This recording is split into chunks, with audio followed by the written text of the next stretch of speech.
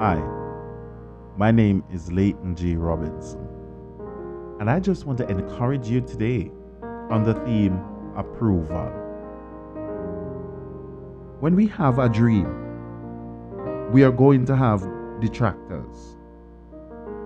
But let me share with you a secret to save you headache and pain, and that is ignore the critics. You don't need their approval. We have the approval of God Almighty. Always remember, small-minded people won't celebrate us. They will be jealous of us. But pay no mind to jealous people. They are simple distractions. They do not control our destiny, brothers and sisters. God controls our destiny.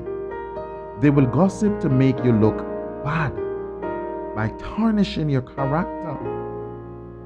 But the more they talk, the more God blesses you. Oh my God. They may try to take you down, but God will take you up. Oh, hallelujah.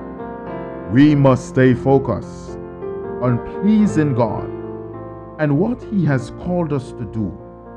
Don't ever forget that the enemy targets people who have a dream.